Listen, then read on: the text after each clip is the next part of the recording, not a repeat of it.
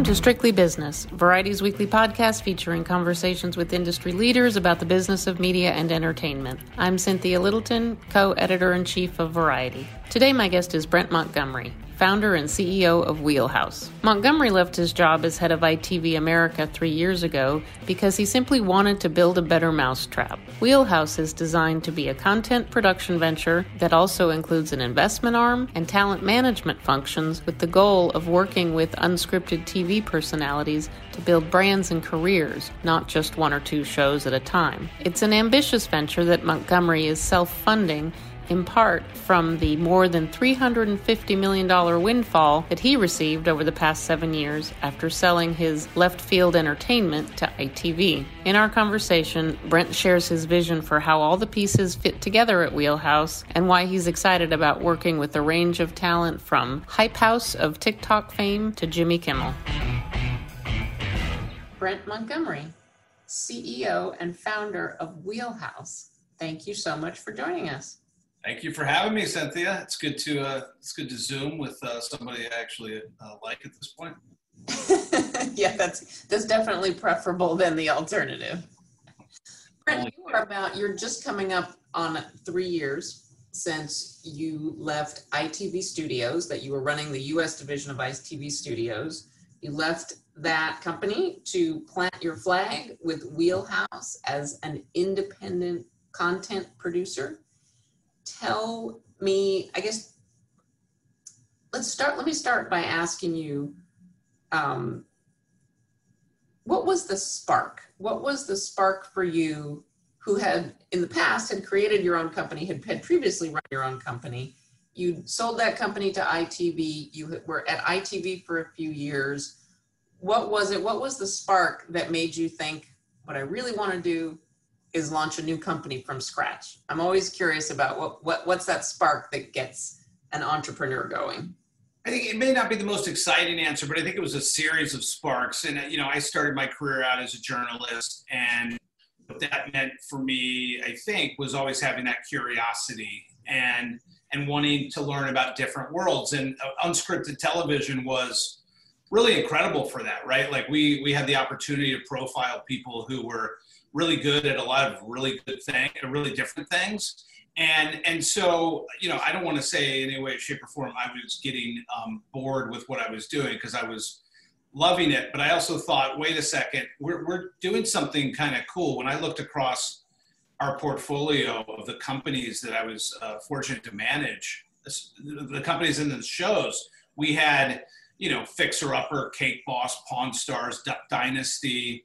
And then we had just launched Queer Eye with Scout and Netflix. And, I really thought, wow, as a serial entrepreneur, is there not a chance to go find the next round of shows like that, potentially with the same type of talent, and really do something that people haven't really done on a at least a rinse and repeat manner of investing in both their businesses and the talent themselves, and really try to launch something that it goes well beyond just sort of the typical, let's go make a TV show, but also to be able to go to a network, to use like a Bethany Skinny Girl or Magnolia with Fixer Upper, or my personal experience with Gold and Silver Pawn with Pawn Stars. Like, what happens if we go locked in arm with the talent and their business to the network and really figure out a way to where everybody wins together? A little bit like I think venture investing specifically in Silicon Valley has happened, where you get some like-minded people and you do stuff together. So that was the impetus. I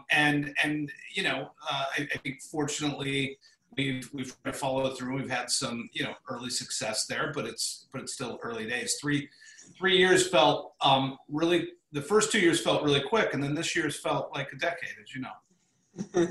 Get the range of experience there. Can you give me a good, for instance, in terms of something that embodies your idea of not just, hey, let's put these elements together and do a show, but investing in a company or a talent? Can you give me an example of something that embodies that? Yeah, so, I saw firsthand the pawn shop had 75 people a day coming in, and then it had 5,000 people coming in a day. So we really started to realize that you could do a TV show, or you can just start to insert whatever it might be into pop culture. So think Aviation Gen with Ryan Reynolds and what he and his partner George and others were able to do quite recently. So a good example for us, the one that we've written our biggest investment check into is a business called Hydrow, which is like Peloton for rowing. And that falls under what's called Connected Fitness. Connected Fitness has done quite well prior to COVID, has done even better during COVID as people, are working out at home and buying these machines. And for us, it was the opportunity to really start to connect dots. We had a partnership that we were working on putting together with Kevin Hart, and Kevin is as ambitious as they come. And while our partnership was on the media side, Kevin, is a workout fiend and already rows as part of his natural workout process. And, rowing specifically is known more in the Northeast. It's known more in the UK, but it's starting to break through with top trainers in Los Angeles. So, we've been fortunate to help introduce them to the Howard Stern show and just other things that we think can actually have a knock-on effect. We've sent a bunch of machines to big name talent, and it's just a way of getting awareness out. And so while we're not going to build a show around a rowing machine, we could potentially put that in different shows. You could see people in different shows using it, independent of us or because we helped put it there. So that for us, a chance to be in early on a company that, could be the next wave of Peloton is super exciting. When you started, given that you were, working off of your bank account, when you started, was there pressure to get revenue coming in the door right away? Did you have to get some things up and running just to get some cash flow going? Yeah, one of our most successful stories to date is our company Camelot, which of course is Jimmy's company and run by a longtime dear friend of ours named Scott Lonker, also from CAA. And Jimmy brought crank anchors with Comedy Central in, a huge order that we were able to launch that business off of. And so that was, super helpful. And then, we were able, fortunately, to get some quick sales on the, at our unscripted company, Spoke Studios. But we assumed it was going to take a while to build out the business. I think we've been, right before COVID, I think things were singing along, and then along came COVID. That's got to be heartbreaking for, because I know that with the brand new company, 3 years is like you're just barely getting started. So how much would you characterize kind of what you had to put on hold? What, did you have to scrap any plans entirely? Like how did you sort out through all the unprecedented conditions that were visited on this industry in mid-March? Yeah, no, on March 9th, we had sort of an emergency senior call. I think it was a Saturday. And we really talked that this was gonna be worse than, people were giving it credit for. And what did we want to do about it? And we all kind of, put our hands up and said, we want to keep the team. We want to, double down, and that was really what came out of that call. And one of the first things we thought of were the youngest people on the totem pole and how this could become for them the most incredible opportunity, and I'm talking about like assistants and coordinators, because they certainly weren't going to have the same level of sort of busy work, or at least we didn't think they would. And so we went to that crew and said, this is your chance to become a podcast producer, or this is your chance to learn how to edit, or learn how to shoot a camera. And a lot of the mid-level team started to really work with those guys on those skill sets. And, I think that was kind of on the sort of the fun side. On the hard side was, really we just brought in a couple, of our senior team who had left big jobs and bet on this wheelhouse vision and mission. And here we are. Now we can't even be in the same spot, And so, I think we suffered from the same thing that all of our friends and competitors did, which was a full stop down of production, full stop down of sales, for a period of time. And we made the decision that these COVID type programming, sort of cheap shows weren't going to be where we were going to put our interest. And so, after kind of, really getting hit in the face a couple times, we said, look, let's make the most of this. And I do think that we'll look back at this chapter, and I think a lot of people would say this and say, you know what, this, especially for a young company, we had a lot. We didn't have a lot of revenue, but we also didn't have a lot of institutional politics or regimented way of running our business. We had the opportunity to say, look, we've had 24 months of being having our doors open. What are we going to do now? What worked? What didn't work? And we started, some of the pieces of the business I think are the most exciting. A focus on digital that really we believe will be one of the things that we hope to do. Be a trailblazer in, and that is connecting these digitally native talent to long-form programming. And we've been able to sell 3 series to 2 streamers and a cable network with digital native talent who've never been on television, and Hype House being the one that we've talked about publicly. And so for us, remind me, what's the nature of that show? So Hype House, I guess to take a step back, what I think I've realized during COVID, we've invested in a company called Pocket Watch that has kids like Ryan who reviews toys, this little Ukrainian girl named Diana, who have billions of views every month. Billions, not like over there, like every month.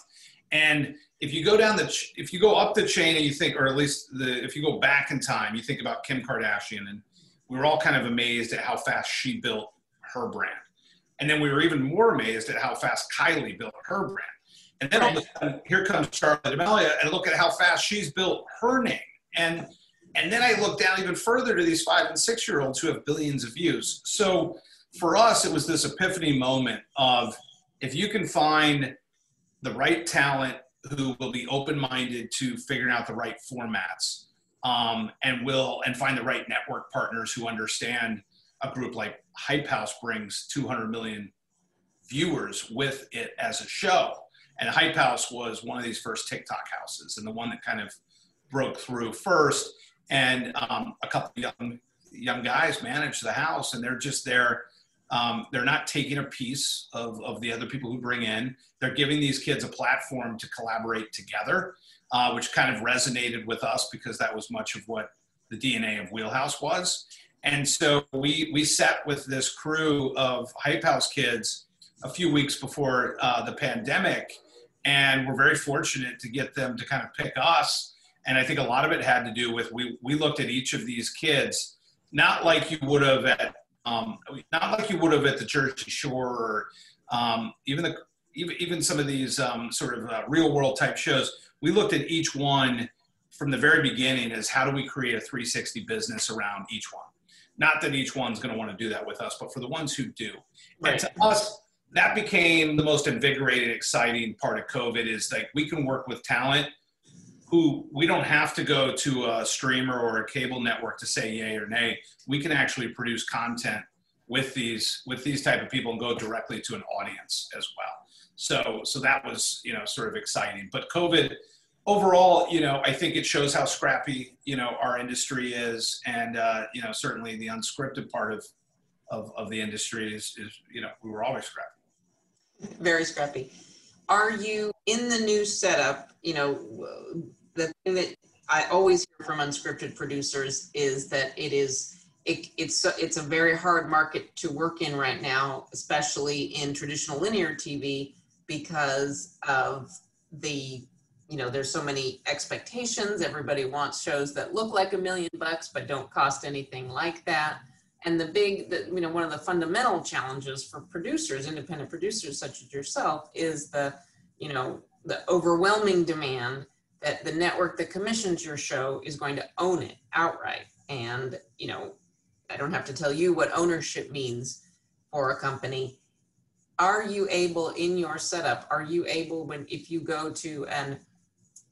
go to a cable network or a streamer, are you able to have a more equitable, a more, robust conversation about what you can own, or is it really a negotiation about what is your upside? What's your percentage upside on the project?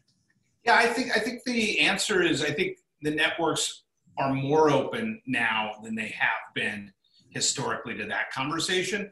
And they're also, in our experience, because we're bringing in a really sophisticated marketing team, which we call Wheelhouse Labs. One good example is we have a new history series with Tim Allen called Assembly Required.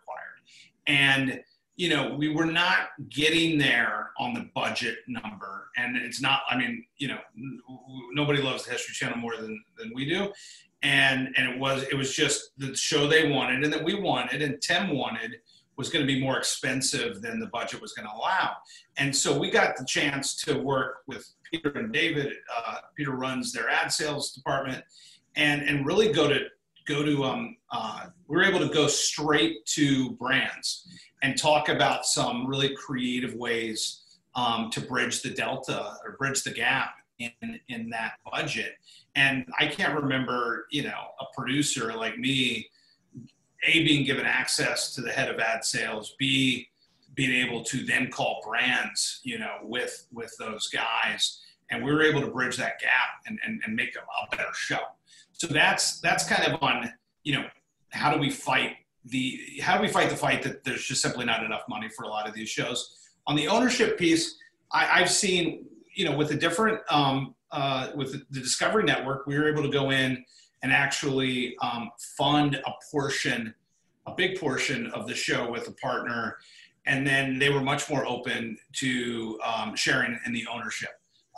Because, I've always said, it should be like the film business. If we're willing to take some of the risk, we should be, I would hope they would be open-minded about the reward. Scripted's been around for decades and it's figured its way out, and there's so much set, you can really quickly figure out what a show is going to cost. And there's a fringe that's in there to make sure the overhead for those projects are covered. In unscripted, it's been the Wild West for the first 2 decades.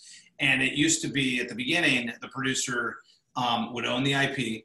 There would be a contingency fee. There would be an EP fee. There would be a production fee. And those were all ways to make sure that a company could run a profitable business and also build the infrastructure so show after show after show, you could make those shows. It is now on the unscripted side, got to the point where there's no contingency fee, there's no EP fee, there's no ownership split typically, and the production fee is often being shared between multiple partners. Right, which is hard, very hard on people. Which is hard, and that's maybe hard to hear from a guy who, has sold my business for a lot of money, and we were making a sizable margin back in the day, but that's just not where it is now.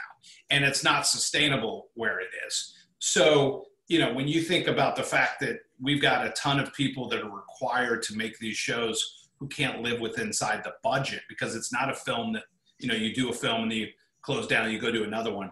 These are ongoing costs for people who are paramount to making the shows. I remember sitting at ITV and having 30 people in a meeting and realizing, looking around the room, not one of them was on the budget of any of our shows, and yet they were all valuable to making the shows and to making, in our case, 80 to 100 shows a year. So I think it's definitely, where as producers, we understand the hardships, certainly of the cable broadcasters now, and certainly the streamers, if they're not having the same issues right now, they'll as their business grows and pressure comes on the streamers, these all become realities that we have to be clever. And so for me, it was like, all right, am I going to sit here and really negotiate and debate every network over every penny every time? Or are we going to go out and, build something that's different than the rest? And, if the show doesn't make money for us, but we were able to invest in the core business, then that's a pretty good outcome for us. Mm-hmm. What do you, do you give advice to, people come to you, producers that may have a small company that they're just, that is just starting to grow? Do you have advice for people in terms of how to navigate from a business perspective, how to advocate for yourself in those conversations? I know it must be tough if you're not bringing a lot to the table. Sometimes those guys get a lot more love from the networks because they see these people as, human beings. They see that they're doing 4 jobs. They see that they're young and, and often the best shows come from, young hustlers like that. The advice I would give now would be opposite of when I started. Like, my whole goal was to retain the best people. And that meant putting people on salary. And to my point earlier, that creates an overhead cost that right.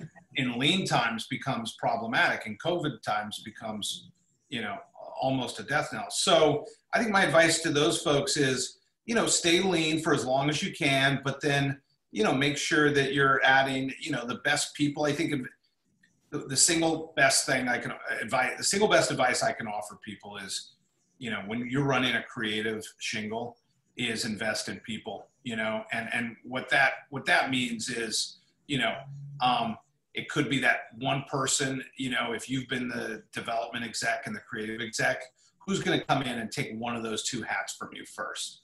And by the way, they can only be creative and run a great shop if they have an operational person that's really helping there too. So I just got off the phone call with somebody I was talking to about running a bunch of shows for us potentially. And we just talked about the fact that, I value every piece of the production process and pie the same, whether you're a finance person, operations person, development person, because if you don't, if you're not organized, then it's going to affect your ability to be creative, whether that's in the field or in post-production. So that's a long-winded answer to say, I think my advice to people now would be just hold on and do it with as, tight a crew as you can for as long as you can.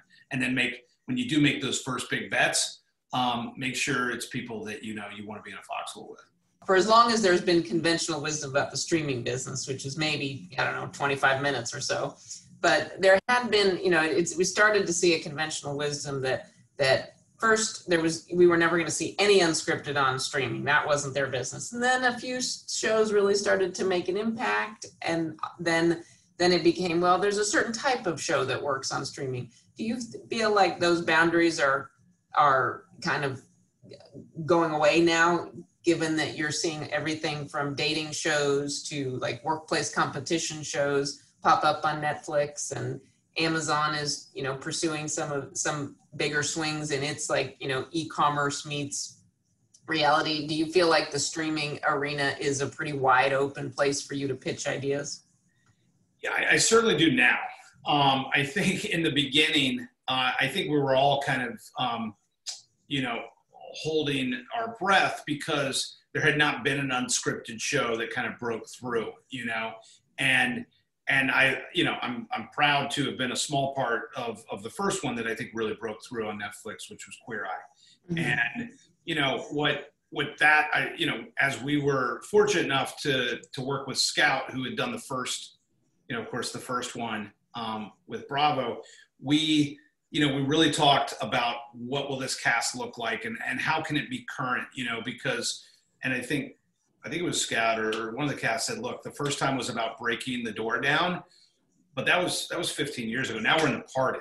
So what do we do now that we're in the party? And we really, our casting team, who worked for me for forever, I just thought did the most bang up job finding the new Fab Five. And, so to me, once I started to see the casting for those characters and some of the Kim test, I felt like we were going to make a great show. And I think Netflix was an incredible partner in helping push us to make a great show. And so that certainly was an eye-opening moment that, okay, something that's non-scripted can work. And before that, though, we had seen documentaries start to work. And so that gave us, I think, some hope. But there was certainly a moment where we didn't know if unscripted was going to work on streaming. even though we thought it would, there was no proof in concept. And which made us, I think a lot of us think is the last 20 years a fad. Right. But right.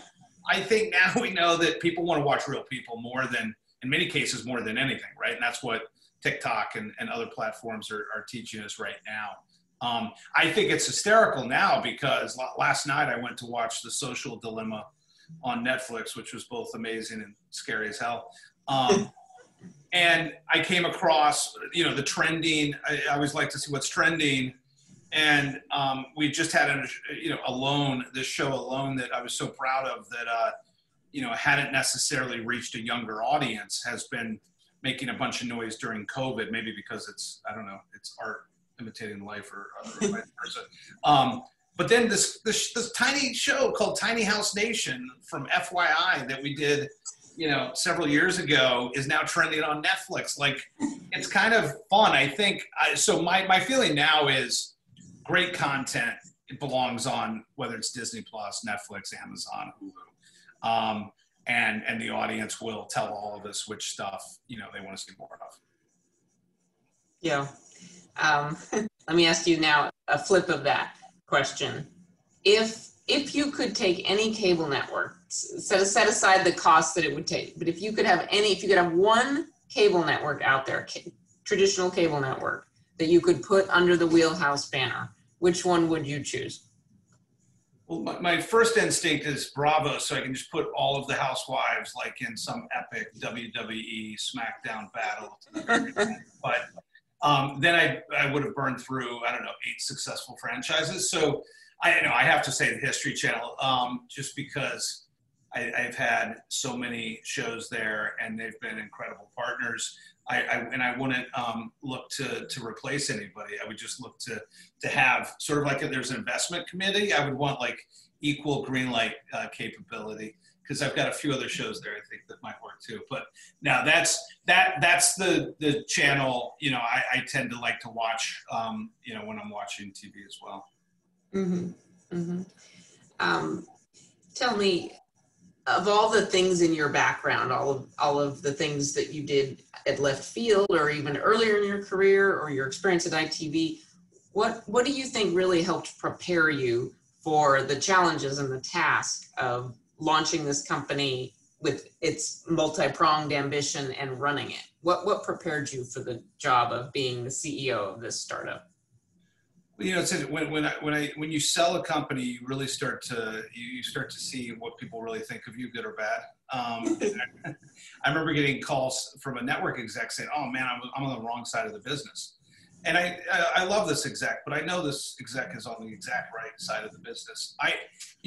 My entrepreneurial story started 39 years ago, and it was funny. I kind of thought of it as I built a baseball card business. I would buy stuff at Sam's and resell it from wholesale to retail. You really are a serial entrepreneur from the days you were a preteen. But there was a moment during COVID that it all kind of came back to me that I shouldn't take as much credit for it as I like to. And I was walking, as I'm sure you and I, we've all taken more walks in our last 7 months than our entire lives. Yes. And I'll do it with my dog, a neighbor, somebody that doesn't even know I'm walking behind them. But I was walking by a woman who I've known a bit for a while. She's divorced, and I saw her mowing her own lawn. And, and this woman, she works full time. She's got, multiple kids. And I just thought, man, that's what parents do. That's what moms do. And when I came home, and it never hit me that the sort of moment for me was in 3rd grade. I came home and my father handed me a push lawnmower. And probably most of the people listening, which is probably not that many, and they're all listening to you, not me, but they wouldn't know a push lawnmower has no engine, right? So it's just got— You are the engine. Yeah, you're the— yeah. And so I'd never worked so hard in my life. And afterwards, I'm like, I never want to do this again. And my dad says, well, you only have, 9 more years until you're out of high school. And so that gave me a little bit of a work ethic. And ultimately, I decided it was more fun to be paid to mow the lawn. And that started my lawn mowing business, which led to a couple of the others. So My point is, there's that 10,000 hours. I worked for my 20s. I worked full time as a freelancer and on side jobs, shooting bat mitzvahs and weddings and, other things that I had no idea what I was shooting. And so my 20s were awful. And then my 30s, I finally, when we sold Pawn Stars, things started to kind of go in a better direction. But I would say that's kind of like all the bricklaying that, I don't really talk about that much. But then I think it was always hiring people who are smarter than me and in different aspects of what we're trying to do.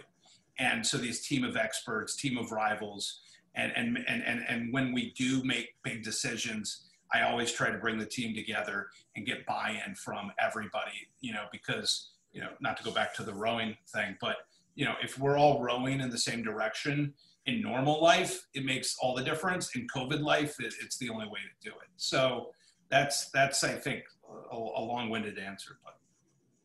No, thank you. It's, this whole business would not revolve without people such as yourself that say, I can do this, whether it's a film, a company, a building.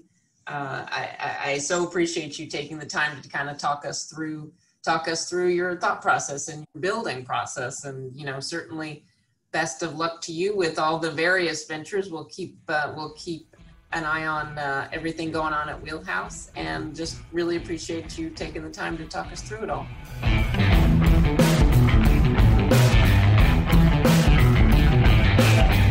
Thanks for listening. Be sure to leave us a review at Apple Podcasts. We love to hear from listeners. And be sure to tune in next week for another episode of Strictly Business.